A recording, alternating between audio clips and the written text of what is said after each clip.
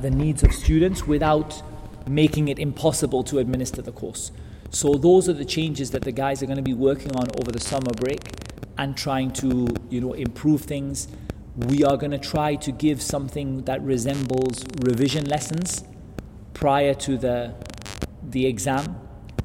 It may be that we take an extra week for the exam, and before the exam actually starts, for half an hour or an hour, we just go over some of the key points in the course or something like that. We may do a video with revision notes in, but there's a plan to have some sort of revision help, some sort of notes, some sort of handouts for students. These are all things being discussed, but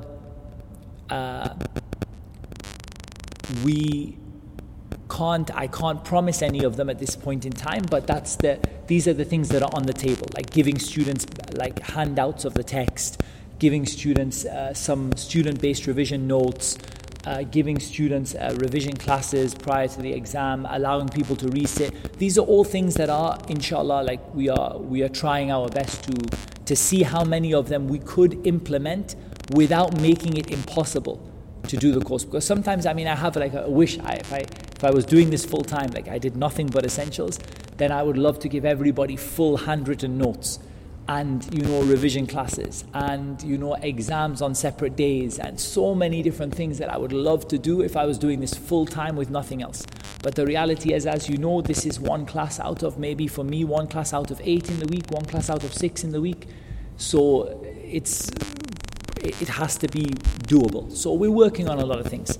Next question is all administrative things today. Can we get a few more days to submit the home assignment? Again, I can't really say that, but what I would say is this. Submit, if you haven't submitted the home assignment yet, submit it. Before I go away, I will close the submission. I will actually disable the page and close the submission. I won't take any more. But in the next few days, I'll take a submission. However, it may lose marks for being late. Generally, what we did last time is we will remove 1 credit for the submissions which are late. So for example, if you got 3 credits last time, and I don't know, as far as I know, you haven't got I don't know if you got the results by email. As far as I know, you haven't got them yet. I have given them, but I think the admin side are waiting to upload them or get them entered into the system or something. But what you'll see is that if you were late in submitting, we will take away 1 credit from your final mark. So your mark is out of 3 credits. So you might get 2 credits out of 3. So at the end of the day, it's still worth submitting it, even if it is late. At some point, it just won't get marked. And once I sit down to mark it, and the ones that are late are late. So maybe I will not sit down to mark it now for a few days at least, maybe 4 days or 5 days. So in that 4 or 5 days, anyone who submits late will lose a credit, but at least they will get something for it, inshallah. Okay. Anyone have anything that doesn't relate to the essentials? Yalla. Okay, not I don't mean like that, but I mean like administration. Or if it does, it doesn't matter.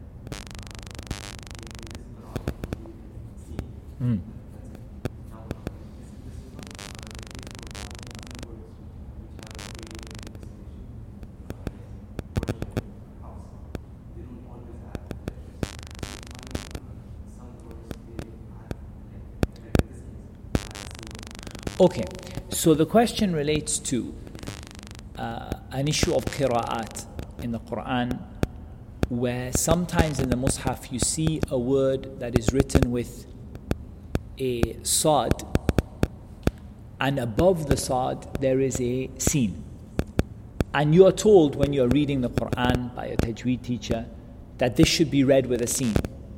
So for example, musaytir or musaytir. as an example. Why are some words like this and not all words, and does it exist in all of the qira'at? We have to understand that the qira'at are not based on ijtihad. They are based on talaqi. They are based on taking them from the Prophet sallallahu alaihi wasallam. And the Arabic language is very vast. So there are some forms of Arabic in which words may be written with a letter, but that letter may be pronounced differently. For example, if we take the word sirat alladhina an'amta alayhim, the word sirat has been pronounced by the Arabs, and traditionally, with a sad and a sin and a zai, a z. But the z is not like a complete z. It's a halfway. It's like a what they call, I forgot what they call it, but it's a blend between a z and a sad. So you have sirat and sirat and zirat, all of which exist within the Arabic language. Now, it's not for us to put them in the Quran wherever we like, because the Quran is based upon what the Prophet ﷺ read. However, if we look at the qira'at and we take them back to the Prophet ﷺ, we see that different qira'at will pronounce them in different ways. They will always be written with a sad. However, some of them will pronounce them with a blend between a sad and a zai. In this word only, in this place only, because that's what the Prophet ﷺ did in some of the times that he recited.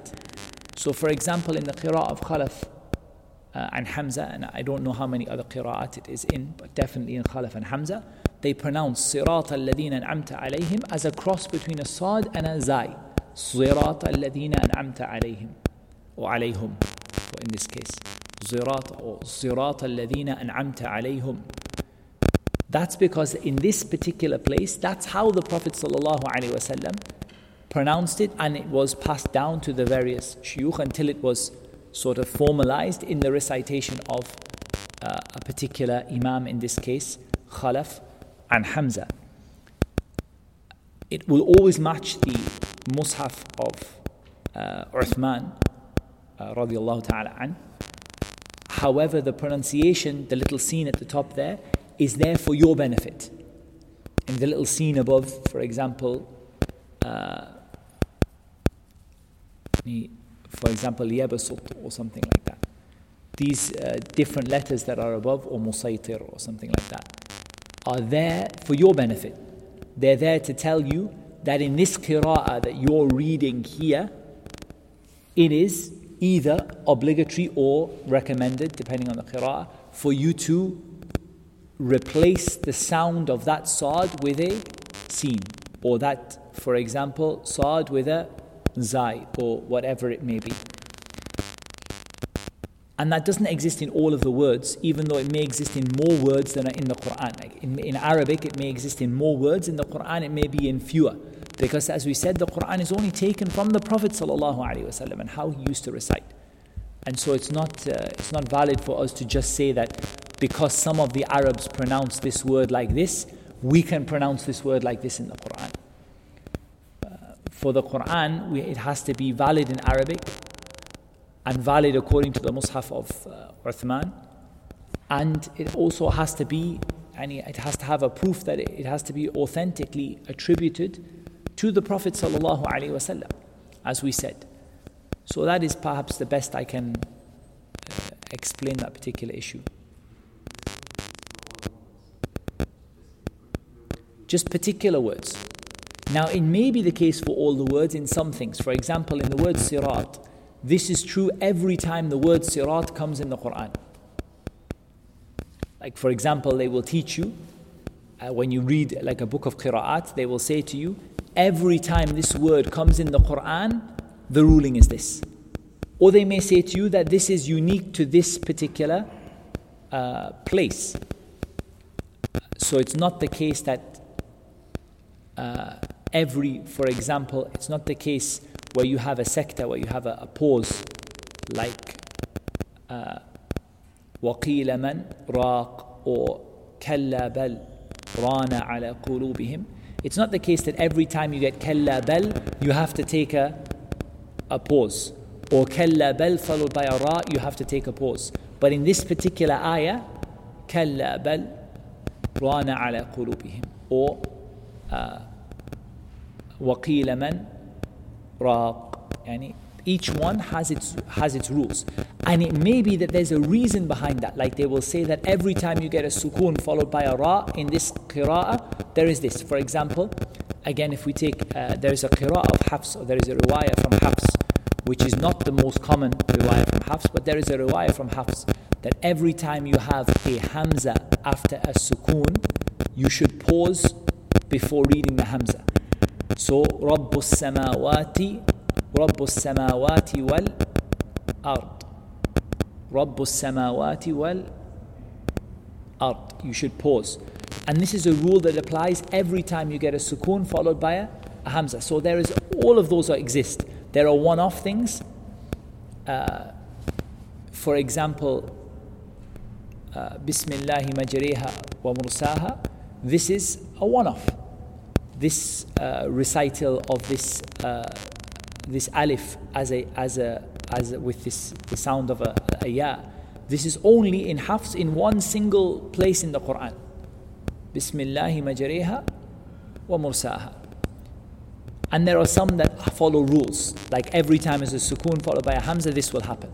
Or every time there's a sad followed by a ta, the sad can be pronounced as a sin, for example. That could be a rule. Every time you get a sad followed by a ta, then the sad can be pronounced or should be pronounced as a sin, for example, in certain ways of reciting. Or it could apply to everything. Like every time the word sirat comes, you should pronounce it with a cross between a sad and a zai. So all of these exist, and the more you study the science, and it's not my greatest forte, but the more you study it, the more you become aware of these differences and why they are. So if you look at that particular one with the Musaytir or Yabasut, just look at a book of qira'at and they will explain to you whether it's a one-off or whether it's like in certain places, or whether it's a general rule that sad followed by ta is always pronounced as a sin in Hafs, for example, or whether it is something that has a formula to it that you can apply in certain places but not in others. And Allah Azza wa Jalla knows best.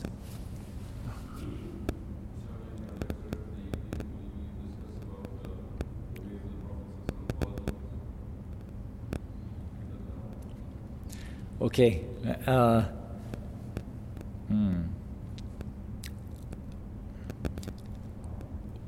The topic of the lecture is fiqh al-sirah. So we're looking at da'wah in the light of the seerah of the Prophet sallallahu alaihi wasallam. And that for me is a little bit different to fiqh al-sunnah, looking at da'wah in the light of all of the ahadith, but more about looking at the seerah. So what does the seerah tell us about giving da'wah? But yeah, inshallah, the summary of it is we'll come out with a conclusion on the importance of da'wah and the characteristics of the da'iyah and the methodology of giving da'wah according to the sunnah. Inshallah, I hope so. But I just find it difficult to talk about what I'm going to say because my brain hasn't got that far yet. It's still worrying about essentials and exams. Inshallah, after my next class at lunchtime, then it will switch to fiqh al-sirah, inshallah. Can you tell us a bit more about the process of istiqlal? We said it was Americans, but when did it originate? How does one actually go through the entire Quran so that it tests all that? How does it work practically? Okay, so can I tell you a bit more about al-istiqra? I'm not sure when it originated, but at least not off the top of my head, like the first person to mention it. But the idea is And it's very requires, I think in reality it requires almost more than one person, because the reality is that for one person to go through the entire Quran and the Sunnah, what really happens is that one person puts forward a theory which they claim to be testable against the whole of the Quran and the Sunnah. I don't think that in reality somebody reads through the whole of the Quran and the Sunnah, like that. I read through the Mus'haf and I read through Bukhari and Muslim and Abu Dawud and Tirmidhi and Nasa'i, Ibn Majah and Musnad al-Imam Ahmad and then Ad-Darimi and then Ibn Abi Shayba, and I think it's more the case that somebody puts forward a theory and says, my suggestion is that in the whole of the Quran and the Sunnah there are only, for example, 3 categories of this. And there are only, for example, 3 or 7 or 5 types of divorce, or circumstances of divorce, or something like that. What then it does is it has to stand the test of time. It has to stand the test of people, nobody putting their hand up and saying, no, there is a hadith here which says that you are wrong. There is an ayah here which includes another category. And I think the value in istiqra is not one person, but the value is when it stands the test of time, and when it's left for a very long time, and nobody comes up with anything to sort of refute that particular theory that is put forward. Or at least even, because it's not consensus, it doesn't have to be that everybody agrees, but at least you would say that the person themselves has time to consider it. Because you start with a theory. You may start reading the Quran and putting things into categories, and you form a theory. And my theory is, for example, that there are no more than 3 types of tawheed mentioned in the Quran and the Sunnah. And every kind of tawheed mentioned in the Quran and the Sunnah can be put into one of 3 categories. I then check it as much as I can. I rack my brain for any hadith. I probably research hadith on tawheed. I go through Bukhari and Muslim. I do everything I can, and I'm still confident that there isn't any more than 3. I then share that opinion with, sort of the peers or the people of knowledge. And they also, in general, nobody kind of comes up with anything else. That's when you start talking about istiqra. I think that's more practical. The idea of istiqra is still what we said, that you read through the whole of the Quran and the Sunnah. But I think on a practical basis, what you do is you form a theory and then you try to disprove it, and you try to find another category or another reason. So in some ways it probably has an overlap with consensus, but it's not consensus. It has probably an overlap in the sense that the strongest istiqra is that which is backed up by a kind of consensus, in the sense that nobody else has come up and said no, there are other categories. With regard to tawheed, for example, being 2 or 3 categories, there are people who have come up with a 4th one, but they have been generally refuted and discounted by the scholars. And the people of knowledge have said, no, what you have done with this 4th category is you've misunderstood. You have made this 4th category in order to support your belief and your methodology, but in reality this 4th one that you mentioned is actually a part of one of our 3 categories, and this is well established. So it doesn't mean, it's not quite the same as consensus, but it has an overlap in the sense that the strongest istiqra is that which people have not, there is not a great deal of disagreement over. Like, not a lot of people come up with another category. People generally agree. For example, al-darurat al-khams, the 5 essential things the Sharia came to preserve, there is no disagreement. I don't think I know of any disagreement among any of the scholars on this. So it almost falls into consensus, even though the origin of it is istiqra. The origin of it is people going through and saying everything in the Sharia is clearly can be divided into one of 5 categories, and then probably writing that in a book and then letting someone else and kind of everyone jumps on the bandwagon until nobody disagrees and everyone says, yeah, we all agree that the Sharia came to preserve these 5 essential things. So I think I guess that's practically how at least that's how I understand that it works. This is something that could take still happen today. Yeah, istiqra can happen today, even but the issue is consensus, and consensus, whether it can happen today, is a long topic. That's a topic for one of the future Uṣūl al-fiqh modules. But yes, in general, you can still divide things into categories. And actually, it's very, very useful because it helps people to understand things. For example, you can get books on fiqh made easy. And they basically work on the similar kind of process. Like that they will basically say, for example, talaq is 1, 2, 3. It's either a talaq or a khula or a fasakh. Okay, what is the dalil? Did the Prophet ﷺ say there is either talaq or a khula or a fasakh? No, the dalil is istiqra. And when you go through the sunnah, marriages are only broken up by either talaq or either khula or either fasakh. Yani fasakh, where the qadi breaks the marriage without the permission of the husband or the wife, or one of them. And the qadi just says your marriage is annulled, even though the husband says, I will not give her talaq, I will not give her khula. The qadi annuls the marriage. So by istiqra, we go through the Quran and the Sunnah, we find that in the chapter of talaq, there is no other type of divorce except for either talaq or khula or fasakh, for example. And that's useful for students because that helps the student to go, okay, it's either this one or this one or this one. Then it's for someone else to come up and disprove that and say, no, actually, in Abi Dawood, there is narrated this. This is another kind. And then someone else could come back and say, no, actually, the kind that you narrated is actually just a type of it's a subcategory of this one.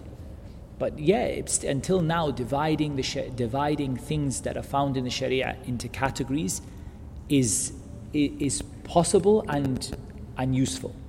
Although you would presume that there's not as many things that haven't already been nicely categorized. I mean, most things have been very nicely categorized. But if you listen to the shuyukh when they give lectures, and it's often you hear them divide things into, like say for example, when you go through the whole Sharia, you find that talaq is only either talaq or khula or fasakh. And then talaq is divided into talaq before al-khalwa, or talaq after khalwa, or talaq before the mahar, or talaq after the mahar. So and then they break it down for you in a really nice way, and you can almost draw like a tree from it, and that helps people to study and helps people to learn. But the consensus issue is more complicated. Like, can we now get the same level of istiqra as we had in the past?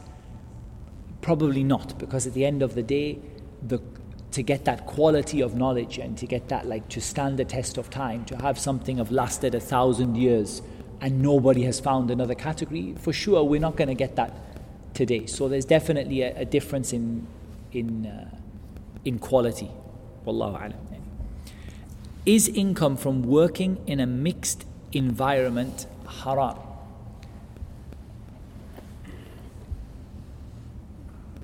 I don't think you can make an absolute statement that income from working in a mixed environment is haram. But in general, working in a mixed environment in the way that it's understood today by people, like men and women just together in the office, is certainly sinful. There's no doubt about that. And it's certainly something somebody should try to change. And some are worse than others, no doubt. There are some where maybe the environment is technically mixed, but reality is that there's no any real mixing that goes on. And there are some which are very bad. There are some which are very difficult. I think we should be careful about making statements about income being haram. And that requires more evidence than saying that it is sinful. Something could be sinful, but to make your income haram, we have to be a little bit more cautious about that. We can say it's sinful, the person needs to change, But there are certain things we can say make your income haram. For example, if your job involves haram transactions, and if, for example, your job is based upon riba, or it's based upon theft, or it's based upon cheating, this makes the income itself haram. As for somebody who has a less than appropriate environment, I think this requires further research. There are cases where maybe a mixed environment would make income haram, if that got to a certain level where it affected, or where the core of the thing was based upon it. I don't know, like maybe a modeling agency or something like that. Like there are possibilities, there are levels.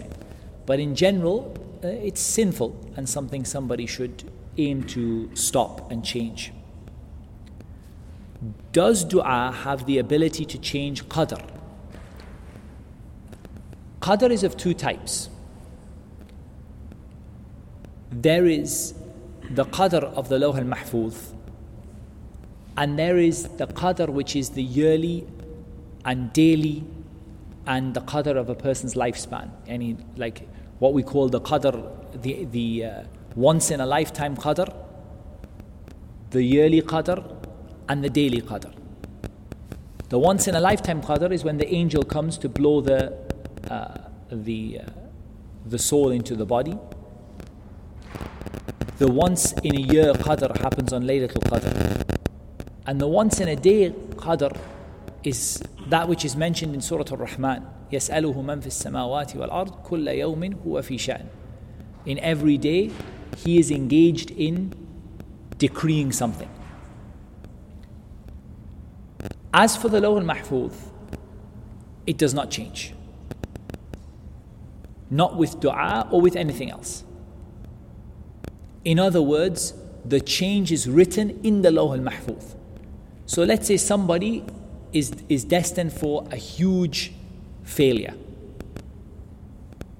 And the angel has been told, this year this person is going to have this big catastrophe, it's going to happen. And then the person makes dua, and Allah removes that calamity from them.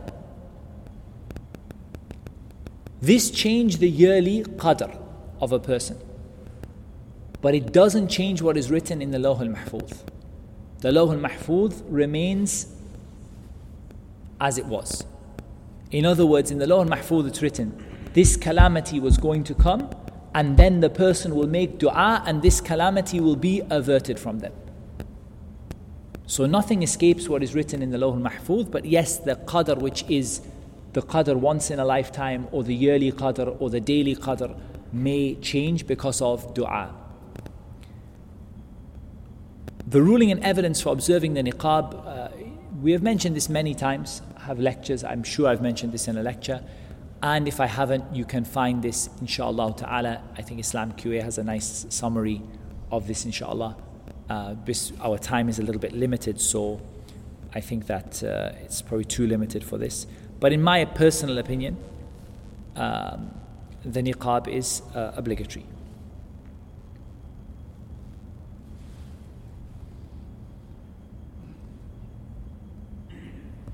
Okay, last question from the guys, maybe, inshallah. Okay.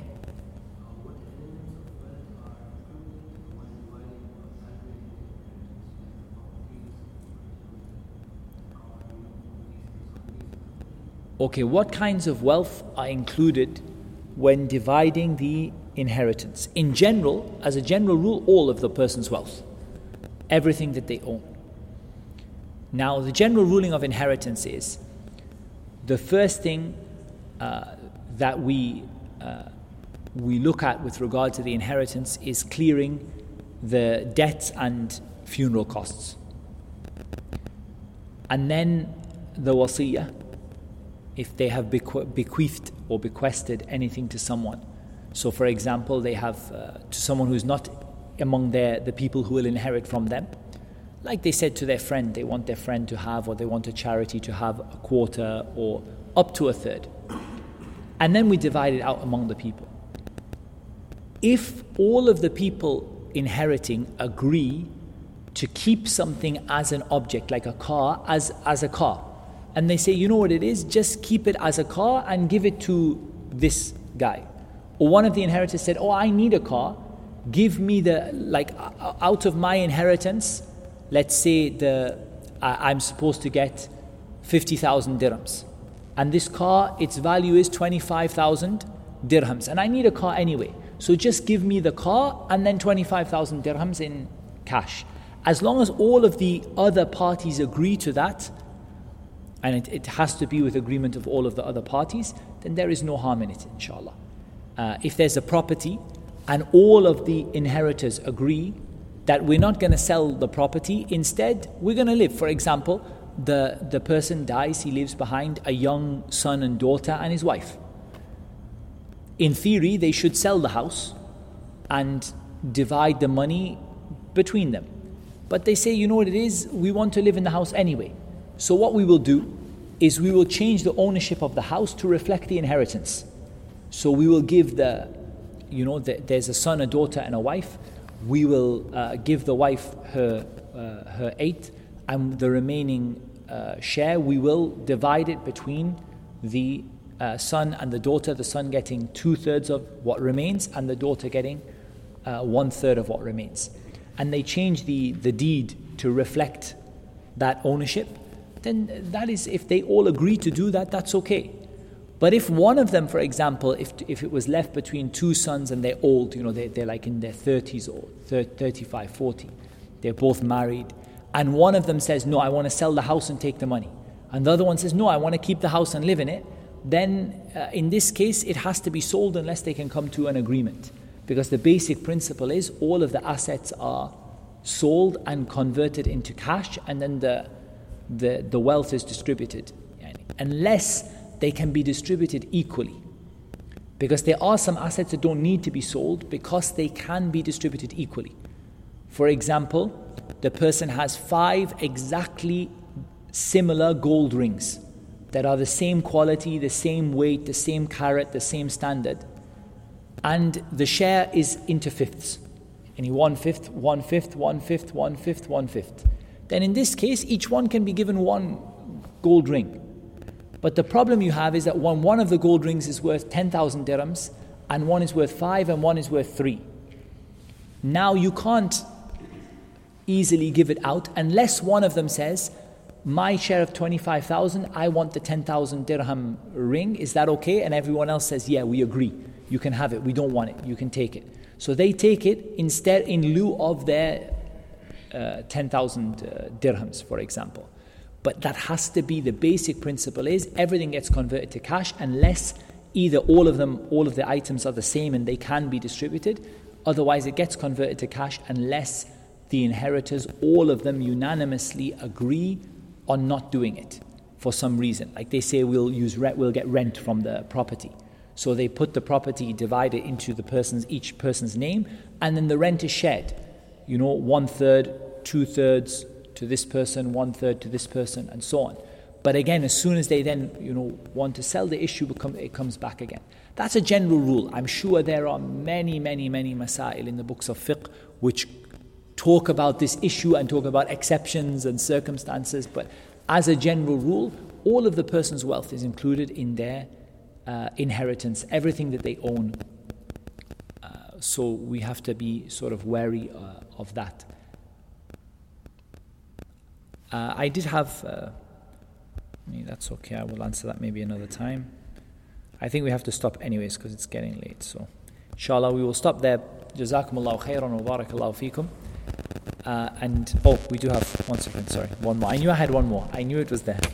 In the last class, you mentioned the niyyah does not necessarily have to be done by saying it or not saying it, but rather being present. No, I didn't say being present. Can you explain this a bit more? No, I didn't say being present. I said you have to know what you are doing. The niyyah is never said out loud. Never, under any circumstances except Hajj and Umrah. And it's never said in the heart under any circumstances. But the niyyah, it means knowing what you are doing. So if I were to ask you, when you're standing in the saf, what are you going to do now? One of two things applies. Either you can answer that question, or either you can't answer that question. Either you can answer that question, say, right now I'm about to pray Dhuhr Salah. How many rak'ah? 4 rak'ah. Behind the Imam, behind the Imam. Fard or Sunnah? Fard. As long as you can answer those questions if you were to be asked them, then this is your niyyah. And niyyah is the ability or the consciousness of what you are about to do. If you can't answer those questions, for example, I say to you, what are you about to pray? Say, prayer? What time? I'm not sure. Let me see. What I don't know. I just woke up. It happens. Like the other day, one of my kids went to sleep. I woke them up for salah. It's like, what salah is it? Fajr? Like it's Maghrib. Yeah. So it happens to people. This is an example of no intention, because if I asked him what he's praying, he doesn't know what he's praying. I said to him, what are you praying? He's like, is it Fajr? No, it's Maghrib. Maghrib? And he just went to sleep 10 minutes before that, but he was tired. So this is an example of not having intention. But as long as you have the ability to answer something, and you have the ability to answer what you're about to do, then that is your intention. Intention is a consciousness or an awareness of what you're about to do. And not sort of saying, I don't know what I'm about to do. Or like I gave the example of wudu. And sometimes you wash your hands, and you just start washing your mouth and your face, and at no point have you thought about wudu at all. You're not even like, if someone asked you what you're doing, you're like, what am I doing? I'm just, robotically washing my hands and my nose and my face. But you didn't make wudu because you weren't aware before you started the action. You were not aware that you were going to make wudu. So that's what your intention is, and hopefully this is clear. Jazakumullahu khairan wa barakallahu feekum. سبحانك اللهم وبحمدك أشهد أن لا إله إلا أنت أستغفرك وأتوب إليك.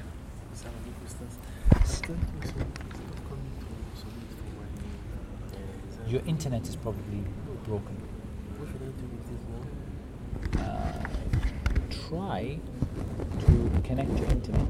Like how can I open a new tab? Okay. Open a new tab for me. Just want it to